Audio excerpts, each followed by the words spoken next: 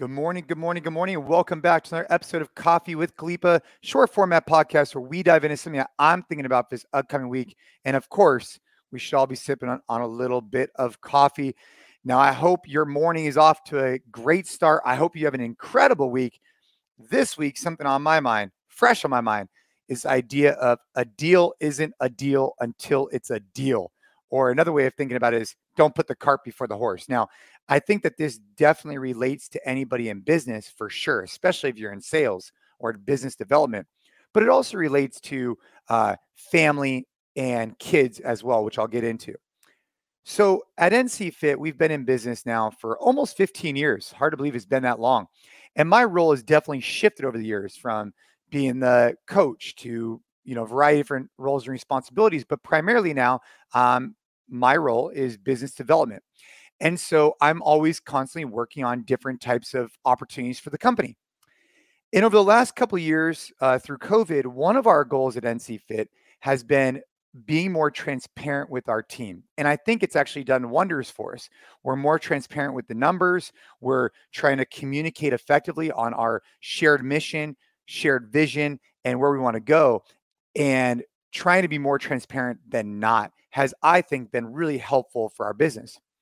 But in some ways, we have to be careful, in myself primarily, of not putting the cart before the horse and not getting the team all spun up or excited about a deal that may not happen.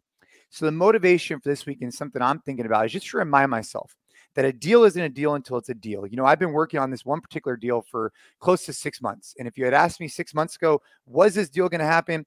I would have said 99.999%. I would have said probably 100%. Yes, it's going down. And I made the mistake of, instead of just pulling in decision makers, I pulled in and I got multiple different groups of people excited about this deal occurring within our organization. And now I don't know if that deal is going to go down. And if it does go, it's probably not going to go at the same level that I anticipated at 3 or 6 months ago. And it's a big learning experience for me because it got the team excited. It got the team looking forward to something that is not going to happen. And it's not a good look for me, on our leadership, on our team, because it, kind of undermines what we're trying to get accomplished. And that transparency is wonderful, but with it comes a lot of responsibility to find this balance between getting the team excited about something that is actually going to happen or has already been signed, and then getting the team excited for something that may happen in the future, because when it doesn't, it creates a lot of struggle and challenges. And I've seen this throughout my career where I just get overly excited, and I got to remind myself to stay calm, only pull in the people that we need, and that when the time is right, then pull everybody else in.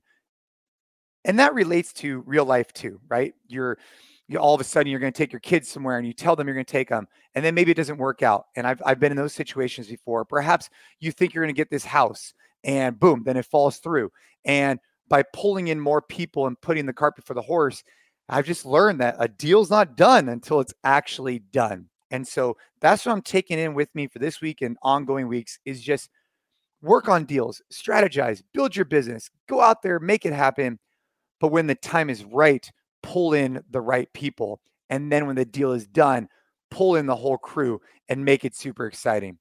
So it's a lesson learned for me. I hope it's not a lesson that learned for you. I hope that all your deals come directly through, but that oftentimes won't happen. So just be aware of it not being a deal till it's a deal. I hope you're enjoying these episodes. Every week we're throwing around a little bit of different, things that I'm thinking about. Some are going to relate more to business. Some might be more personal. But if you do enjoy these podcasts, go back and check out our other Coffee with Kalipas. There's a lot of really good ones. And if you want to leave us a rating or review, we would greatly appreciate that. I hope you and your family are doing well. Keep training hard in the gym to get after it outside the gym. And I'll see you again next week for another episode of Coffee with Kalipa. Let's go.